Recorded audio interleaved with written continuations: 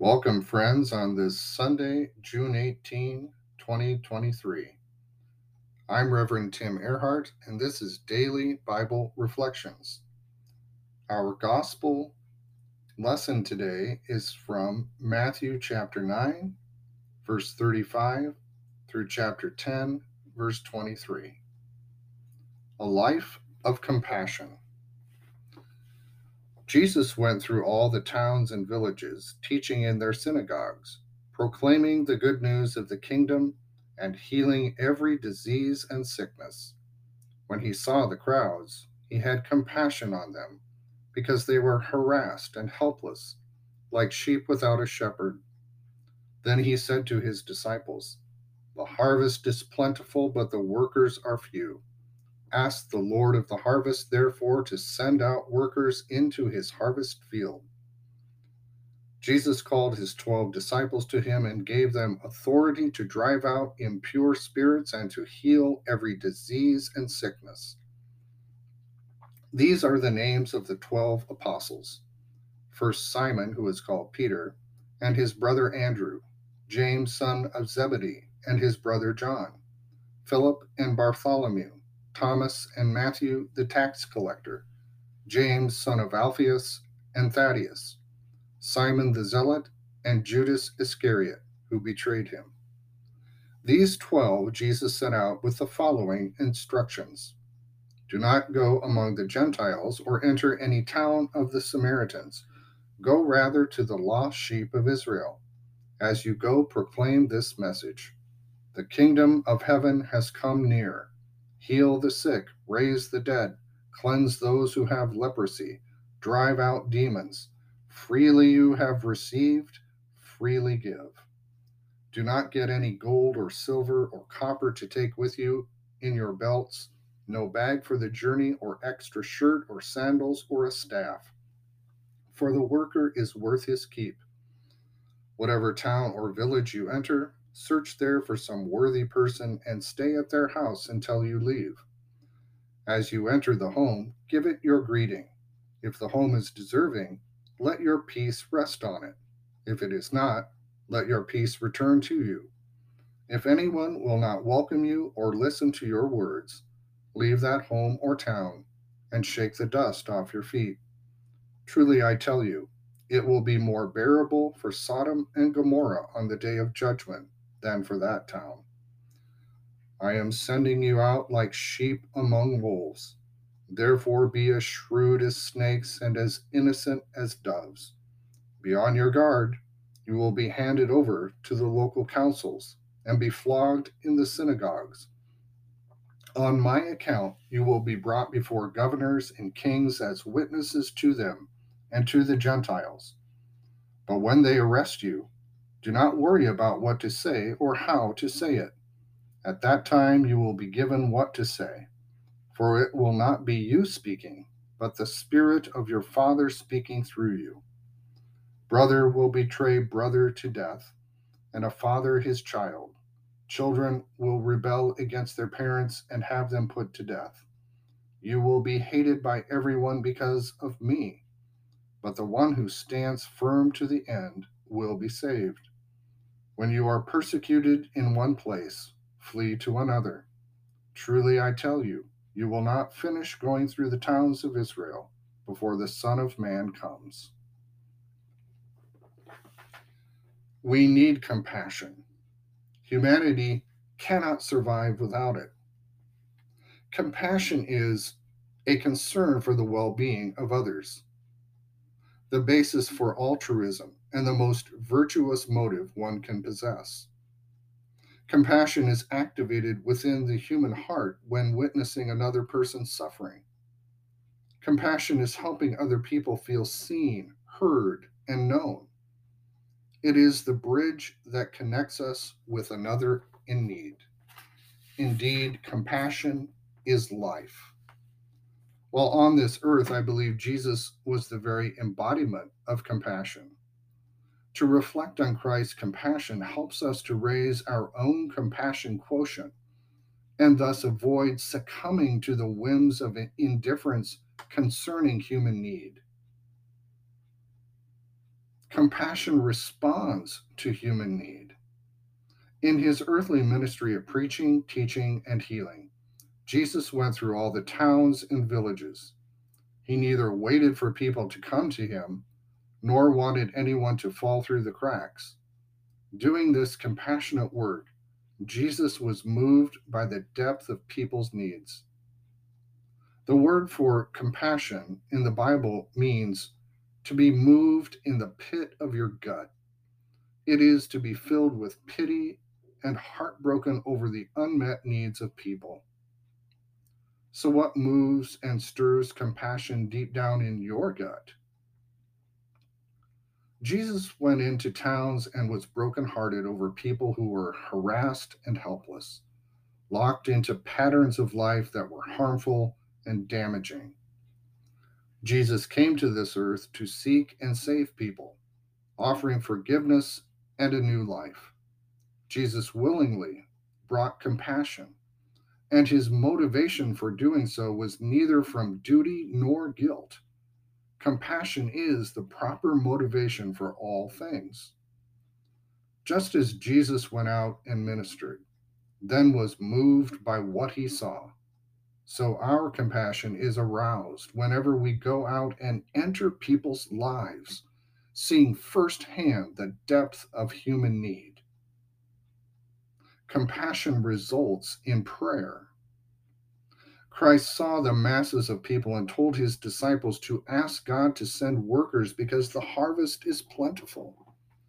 Jesus knows there are large numbers of people waiting to hear good news, so he said to pray earnestly and compassionately. Compassion brings us to prayer and impels us to pray that workers be sent to people who are ripe for hearing good news. We must not listen to the hellish lie that says that certain people don't really want the good news of the kingdom of God, that my neighbor or coworker or family member is not spiritual and doesn't care about forgiveness or grace, that there is nothing within them to respond to compassion. The devil does not want us to have merciful compassion for them, to be moved to intercede for them in prayer, nor to become a harvester in the field of people. Jesus said the harvest is plentiful, and it is through compassionate prayer that the work will be done. Compassion sends us out. The call to prayer is central, but it's not everything. As faith without works is dead, so prayer without mission is empty. The people Jesus authorized for ministry were a collection of 12 motley disciples who thought differently about a great many things. Yet the compassion of Jesus changes lives and brings people together from diverse backgrounds and viewpoints. The disciples were told in their initial mission as followers of Jesus to go only to the house of Israel. Israel's house needed to be put in order first before they could ever think of going to the Gentiles. We begin by reaching out to people in our own backyard. Acts 1:8 says, "You will be my witnesses in Jerusalem and in all Judea and Samaria and to the ends of the earth." Jesus told the disciples to do exactly what he had been doing, preaching and healing, proclaiming the message that the kingdom of God is near. The kingdom is not only something in the future, the kingdom of God has already broken into the present time, and the evidence of it is the transformation of people's lives now. The blessings and promises of kingdom life are presently available. Jesus sent the disciples out and told them not to take anything with them. They were to leave all their baggage behind.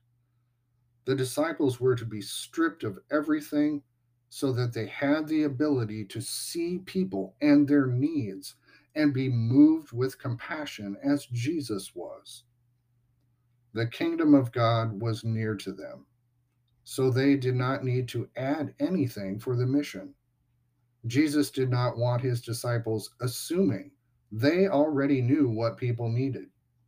Instead, they must be present to people and discover their needs without bias. As compassion is freely received, it is to be freely given. Compassion is the appropriate response to human need, yet we do not always react with compassion. The following are a few approaches which prevent us from becoming compassionate, along with some ways of cultivating a compassionate life. First, what stands in our way to compassion is a defeating and discouraging environment. Contempt, anger, hatred, and abuse drives out compassion. The environment around us makes a difference. If we find we must check our hearts at the door and avoid compassion just to make it, then we need a change of environment. Life is too short and the world too compassion starved to maintain a situation that drags us down and hinders the kingdom of God within us. Second, an unhealthy pace of life. A person cannot have a compassionate heart if they are running too fast to see other people's needs. When spare moments are used to try and figure out how to keep all the balls in the air and all the plates spinning, there's no way to dole out compassion to others. So slow down. No one comes to the end of life and wishes they had logged more hours of work at their job.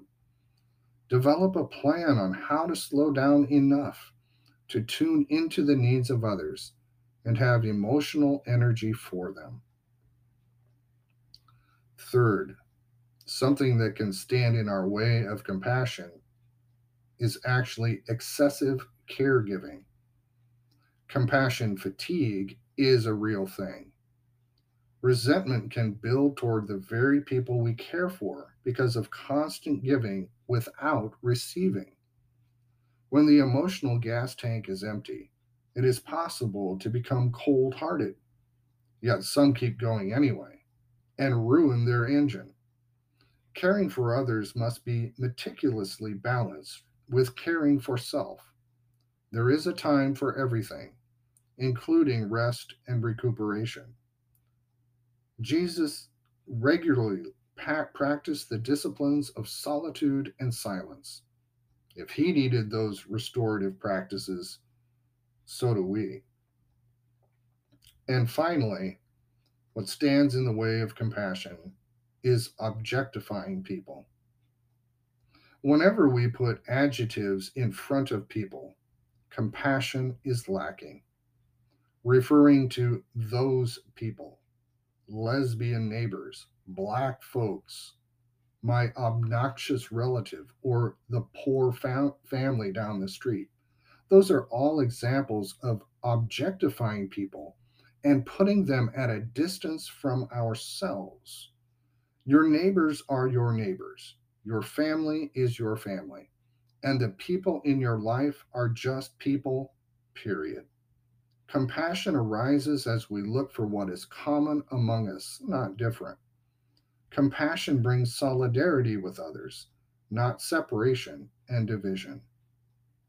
So may you allow God the time to form a compassionate heart within you through being with Jesus. And may compassion toward others be the defining characteristic of your life.